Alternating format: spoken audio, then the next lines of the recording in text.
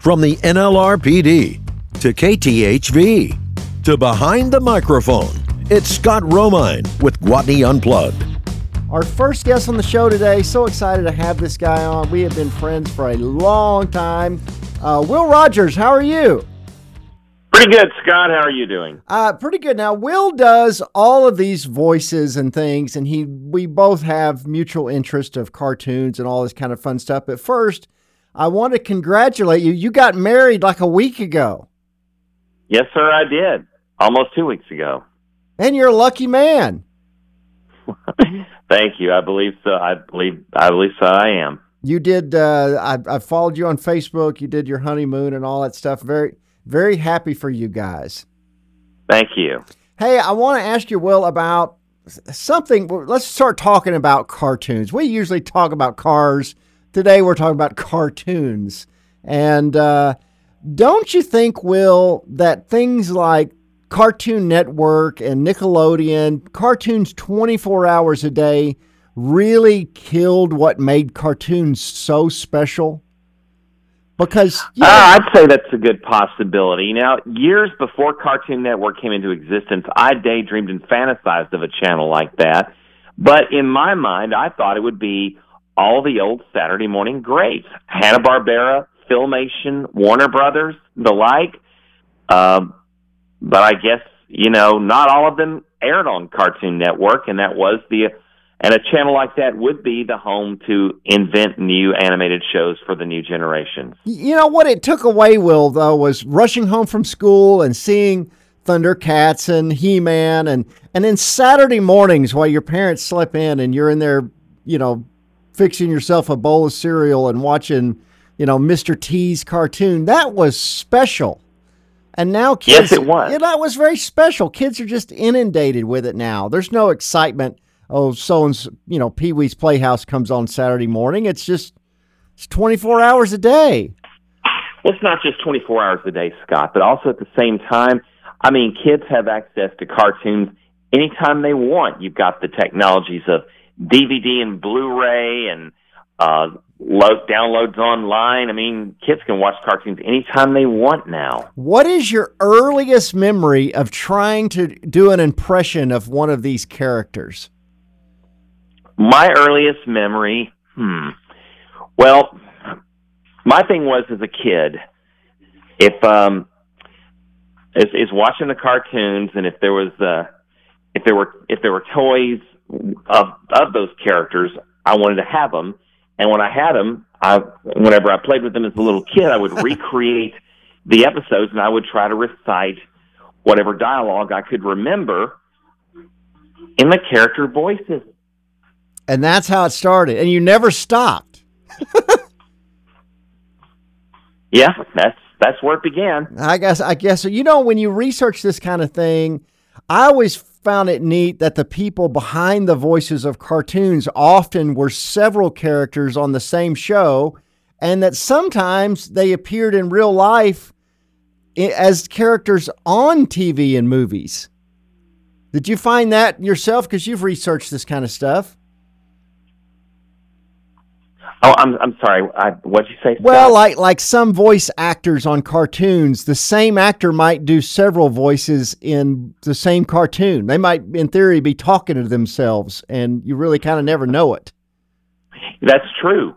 Back in the early days when you had animation studios like Filmation and Hanna-Barbera, those studios operated on shoestring budgets as far as their limited animation technologies, and plus, they didn't hire that many voice actors. You might have a voice actor playing a central character, but then they'll also play 2 or 3 other voices in the same story.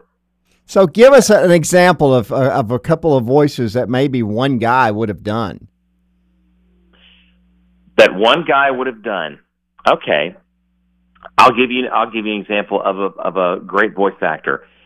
One that I would love to meet someday, if they can get him to the Comic-Con near where I am. His name is Jack Angel, and one example was on the Super Friends. He was the voices of the Flash, Hawkman, and Samurai. Now, Scott, do you remember an 80s tune called Voltron? Well, of course. Jack Angel was the villainous King Zarkon on the Lion Force Voltron. And he's, like I said, these small voice actors would play more than one role. That's right. Of course they would. And I know that there were on-camera appearances like Skeletor was a guy named Alan Oppenheimer, correct? That's right. I had the honor and pleasure of meeting Mr. Oppenheimer. He was Skeletor. He was also Merman. He was Cringer, who was also Battle Cat. That's right. So he was several several characters on He-Man. But he also Absolutely. He was the scientist in the movie Westworld, a very prominent role in the old Yul Brynner Westworld movie. And he was also Dr. Rudy Wells, the second of three actors to play Dr. Rudy Wells on the $6 Million Man.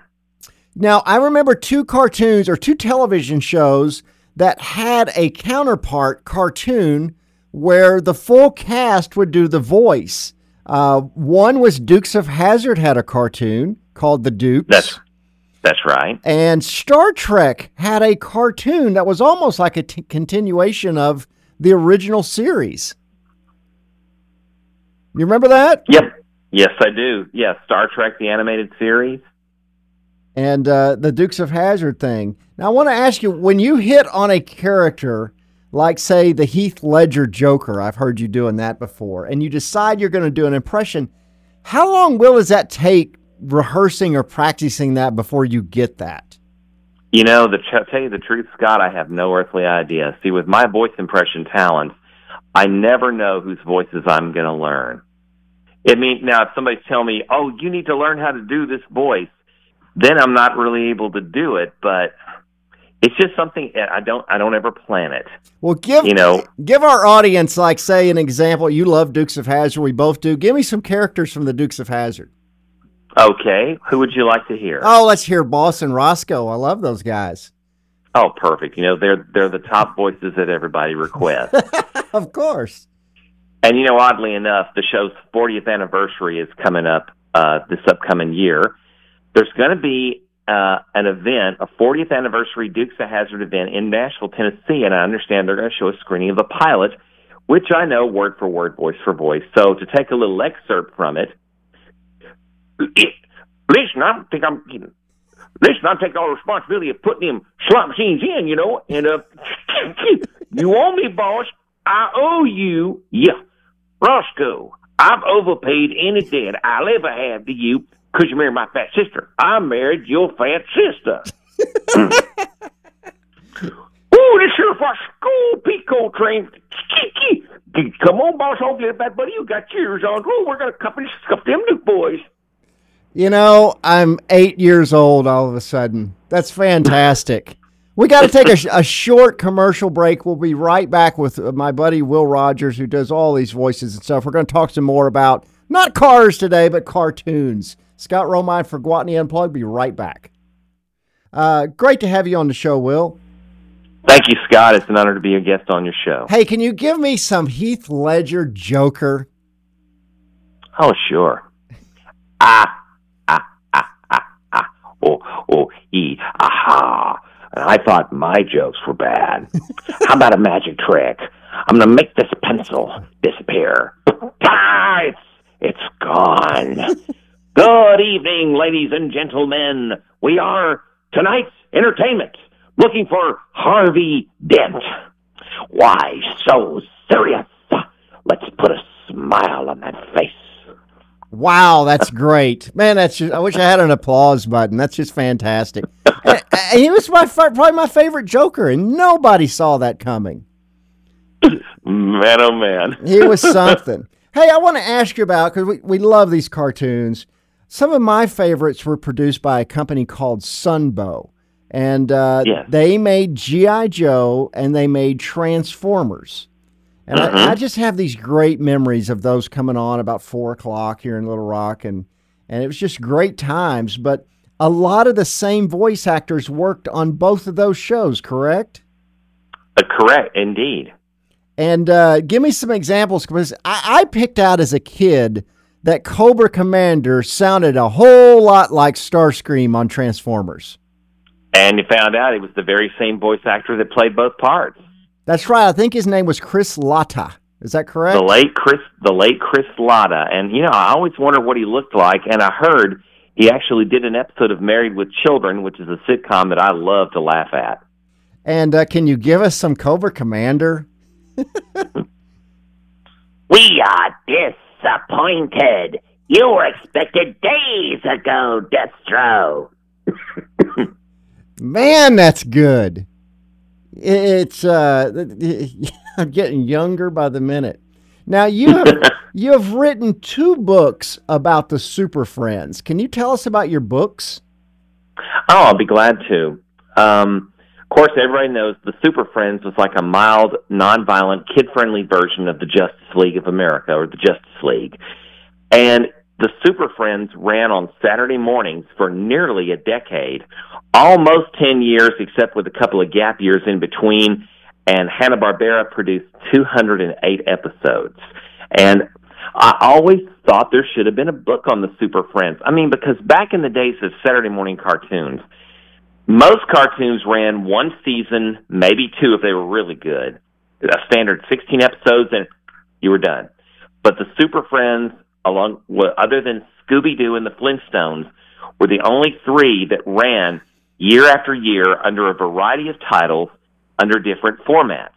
And I really felt there should have been a book on the Super Friends, and I would have paid good money for a book like that, but no one ever got around to writing it, so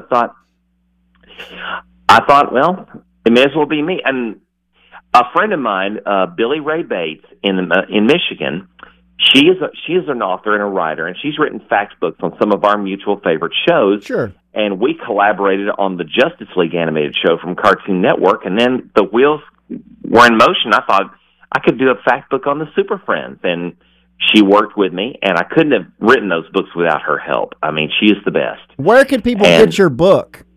Can they buy it online? Yes, the Ultimate Super Friends Companion can be purchased online on Amazon. You can get it in 2 hardback copies or as one big ebook for those of you who like to read it online. That's awesome. Hey, Will, is Batman or Superman your favorite? Batman. Yeah, it's hard to beat Batman, isn't it?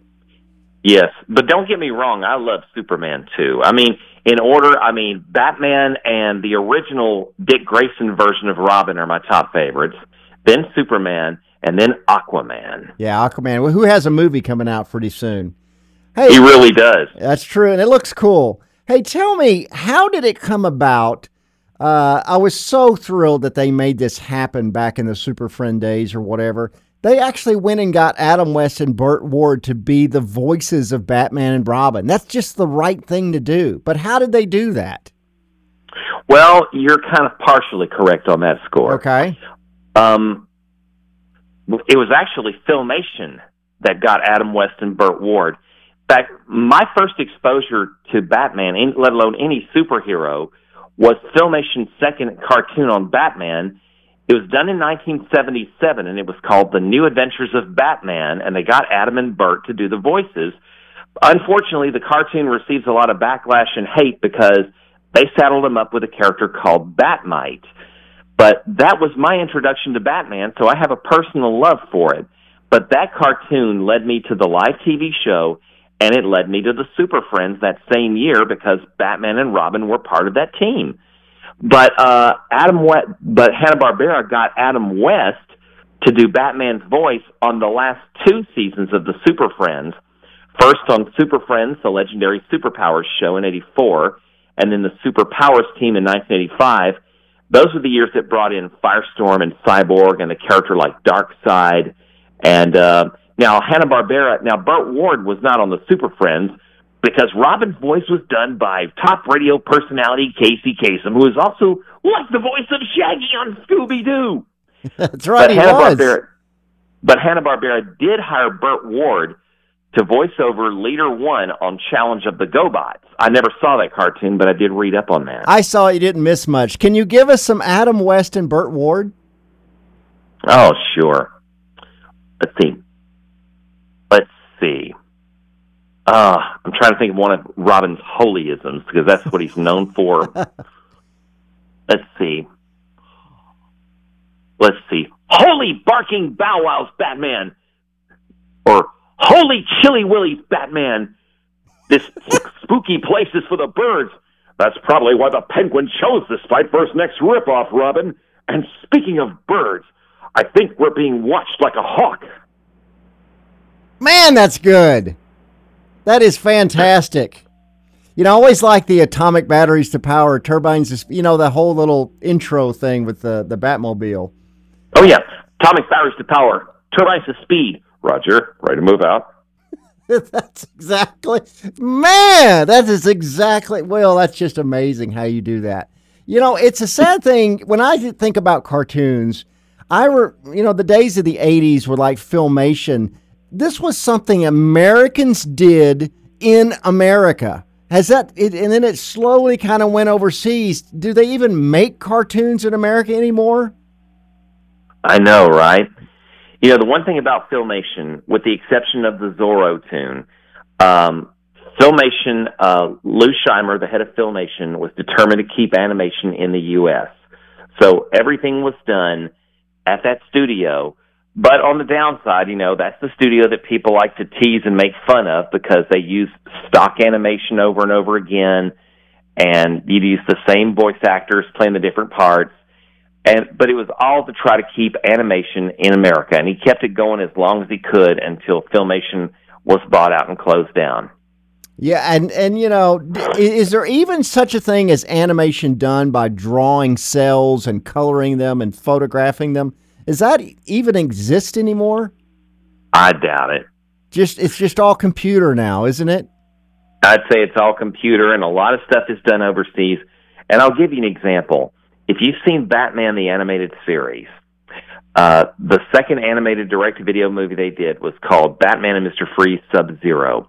And if I look at the closing credits, I see an ocean filled with Japanese names of artists and animators. So, yeah, there's most animation work is done overseas now. I was such a fan of He-Man. Could you give us some He-Man characters? That was such a great cartoon. Adam, we need my He-Man. Don't worry, Orko. Come on, Cringer. We've got work to do. Adam, I don't want to turn into Battle Cat. Time to go, Cat. By the power of Grayskull. Okay, Battle Cat, let's go get Skeletor. Let's go, He-Man. He-Man, you're not going to stop me from capturing Castle Grayskull. Don't bet on it, Skullface. Well, He-Man, Adam, you can't let Tila or your parents know that you are He-Man. Or, Skeletor. He-Man is headed this way. Don't tell me something I don't already know, you incompetent lug nut. You know, I'm all of a sudden about 9, and we're in the floor playing with our castle and our figures, and you would have been fun to play He-Man with. You could do all the characters. Man, we've run out. What's that? The only He-Man voice I could not do well is Merman. Alan Oppenheimer had a special trick to doing that one, but I'm sure he did. You know, but you know, my only way to do Merman is my own way. Man, that's great. Well, I'm so glad you talked to us today. We've run out of time, but good luck. Your book, The Super Friends Companion, is on Amazon. You can check that out. And you can also research the 40th anniversary of Dukes of Hazzard in Nashville coming up early next year. Thank you so much, Will. Thank you, Scott. Thanks for having me. Thank you so much. I'll talk to you soon. Bye-bye. Take care. Bye.